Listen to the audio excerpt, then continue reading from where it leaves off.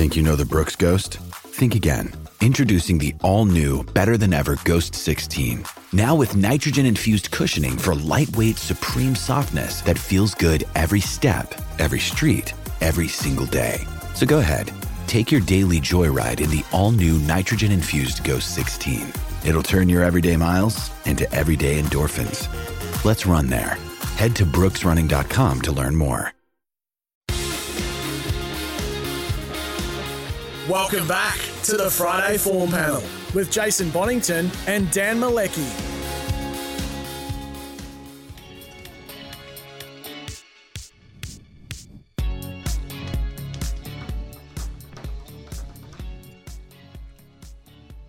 Hot tune, no lyrics. A man wants to sing sometimes. Like a man just wants to warble, and no opportunity there. Race 6, we're up to. Second leg of the quaddie. We have Van Howard Memorial Trot, and we do have a scratching here, a removal, and the horse that's out is Imperial Whiz, and that has been ratified on the tab site. Now, this is it's been scratched for 2 days, though, to be fair. Well, you got to give people an opportunity to catch up. Intriguing situation here because once again, there's still, even with Imperial Whiz out, who's a very quick beginner, it's a very fast front line. Ebony's Avenger, though, is an intriguing. It's an intriguing case here because you normally think gate 1 pole marking draw, above average early speed, it's going to help. But Ebony's Avenger, for whatever reason, doesn't like the pole. Begins better from out wide. 9 starts off the red, or off gate 1, the pole marking alley, for only 1 win and 3 placings, and has only led once as well. So you would imagine that they're going to have a decent crack at it early. The question is, well, a couple of questions. Can Just A Bit Touchy balance early and roll forward and find the front, in which case I think it's clearly the one to beat? And what will the tactics be with Ki Yang Ignite? Because it was an enormous performance coming with 1 run when first up from a 4-year break, virtually. Here it draws gate 7. What do they do? Is it the one to beat? Talk me through a lot of it, please, Dan. Yeah, look, I've watched Ki Yang Ignite's replay a number of times. Called the race too, and it was driven cold first up, did everything that I would have expected they would do, but the way he savaged the line, the horse still wants the race, there's no doubt about that. There's a little query that, he's going to need more racing, but he will probably have to be driven cold again. But I'd say Glenn Craven would just let him get out of the gate, because there's enough speed. You touched on the speed. And then him trying to find a slot, wherever he can fit in. If he has to ease all the way back to last, so be it. And then he'll try to tack up with cover in the last lap. Now, that could go one of either way. He gets the right trail up. I think he's got the sprint to finish over the top of them. If he has to do it alone, Glenn might have to wait, because the one thing you wouldn't want to do is give him a gut buster. They would have worked so hard getting this horse back to the track. They're not going to spoil it just because one race doesn't pan out. If he does slot into midfield, comes with 1 run, I think he's a really good chance to win. He's going to be a hit-miss. And it depends on the price there, that what looks attractive each way, but you couldn't help but be impressed by the way he came back against some good opposition as well, and he's a very good horse. And the thing about him, he's got a really good sprint on him, which means in a field like this, if they sort themselves out with a bit of tempo, something that's able to go around, do a bit of work, maintain a solid speed, it's going to suit him being driven cold to come with 1 run from the 400, and he still might be able to beat them. So I'm tipping Ki Yang Ignite, number 7.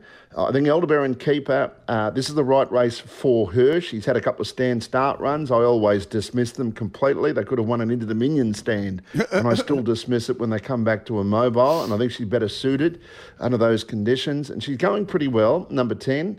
I think Naked Ambition's a chance of leading early. There is a few of them there, but she's a bit hit or miss, so she might be a long shot to include in your exotic plays. And Ebony's Avenger from the gate. Just a bit touchy. Look, I've got her in my mix, but I've got her 5th pick. I'm really not sure what to make of her. I could be grossly underestimating her. I just thought she was entitled to do a bit better last week when Constance sort of picked her up in the last few metres. Constance is a pretty handy mare anyway, but I thought she was entitled to finish off a little bit better. So maybe she is much better suited if she can work to the top. But my tips are 7, 10, 3 and 1. All right, there's some separation between church and state here, so I've gone with just a bit touchy on top. Did win a heat of the Vic Bred Super Series for the 4-year-old trotting mares, defeated Ebene's Avenger, and then there's probably two ways to look at her performance in the final. I kind of think that just cast into a horrible position. I mean, she was sort of out and having a crack, and I mean, Constant was very good, but Constant did constant things and charged home sort of when the race was absolutely over. 25.4 metres sounds horrible, doesn't it? But 56.4 home for the trotters, and I think she can find. I think she can find the front here, because I'm with you. I think Keying Ignite.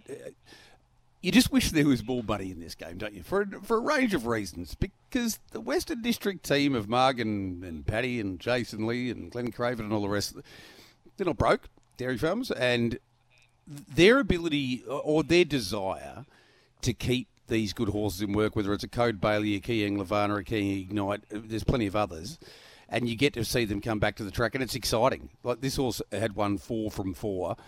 Turns up here, and as you mentioned, Dan, the work and the effort, and that's why King Ignite turned up first up for 4 years. I mean, it takes a very, very, very, very good trainer to be able to produce that performance when you've had that long off the track. So certainly can win King Ignite. I'm just sort of going the other way and thinking if you go back and a horse like Just a Bit Touchy works its way to the top and you have to spot it, I don't know, 20, 25 metres. It's not going to be easy. So I've gone 6 on top of 7. Ebene's Avenger in for third. Also went through the Vic Bred Super Series, of course. And Aldebaran Keeper. So sort of similar numbers, except I've thrown Just a Bit Touchy on top. And Dan's left it out of his top 4. Right, one more race before a break.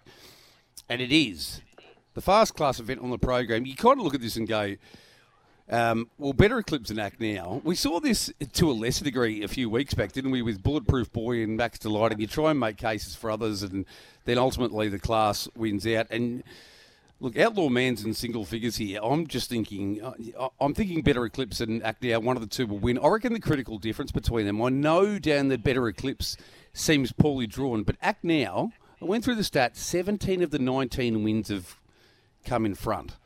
And never further back than 1-1. Draws outside the second row. How much work do you have to do to get up on the speed? Better Eclipse has won from everywhere, has the services of the Candyman, Gregory Sugars.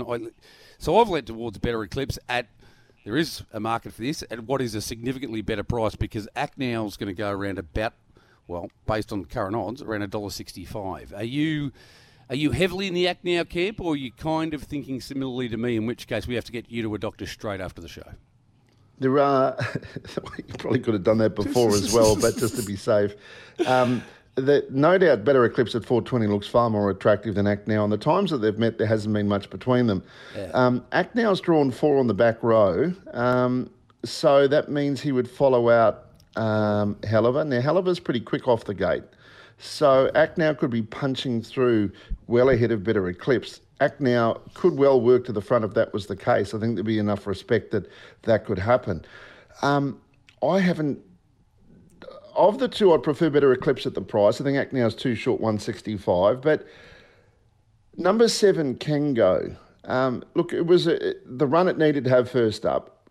Some really good sectionals there, and others were better to the line around it, but it needed the run. Tough race. I mean, it was a stronger race depth-wise than here. Here's a good race. The last Sunday was very strong, very tough race to resume in. Kango's form in New Zealand's terrific. All of their better races. Hasn't been a lot between him and Better Eclipse in a number of those big races. One thing Kango has got, he's got some gate speed, Jason. He's a horse that can get out of the gate. Now, depending on their confidence of where their horse lies with fitness, I think they might want to try and press forward. If they're going to go back at the start, well, it'll probably be 100-1. It'd just be a fitting run, getting towards, a Victoria Cup, and he'll run well, I'm sure. But you look at the horses that have drawn inside of him. There's some talented horses there, but they're nowhere near the level of what he's raced against in New Zealand. He's performed really good against Copy That and Self-Assured and Akuta, and as I said, the Better Eclipse. I think he's way over the odds. This could be a complete hit or miss with Kango, but he should not be $18. I think there's a little chance that he could lead and press his way to the top. Now, if he led, what price would he be there? And I'm not saying he's a definite to lead, but for a Kiwi horse, he's actually got a fair bit of gate speed. And I reckon there could be enough respect that everything else inside of him either could take the trail behind him or he's going to get across without cover, knowing that Acknow is going to come around and he might end up with a cover. I think he's massive overs, number 7. So he's my top pick, 7, 8, 11 and 9. All right, I've gone 8, 11, 9 and 4. We might clear a break here. I'll come back and talk about a completely different scenario. And I'm not going to... Well, I don't think I could douse the flame that was just created by Dan Malecki there. But I am leaning towards the philosophy, the theory that because there's so much gate speed inside of Kengo and there's bigger fish to fry, that he might go back. But I can totally understand the theory that if he goes forward and finds the front, it'll be awfully hard to beat. We'll take a break. I'll come back and talk about race 7, and then we'll both talk about, Dan Malecki and myself, D. Mills and J-Bon, the last 2 races on the program, the happy 100th Trevor Craddock Pace, I won't get to that age, and the renowned silverware 2-year-old pace. Back in a moment.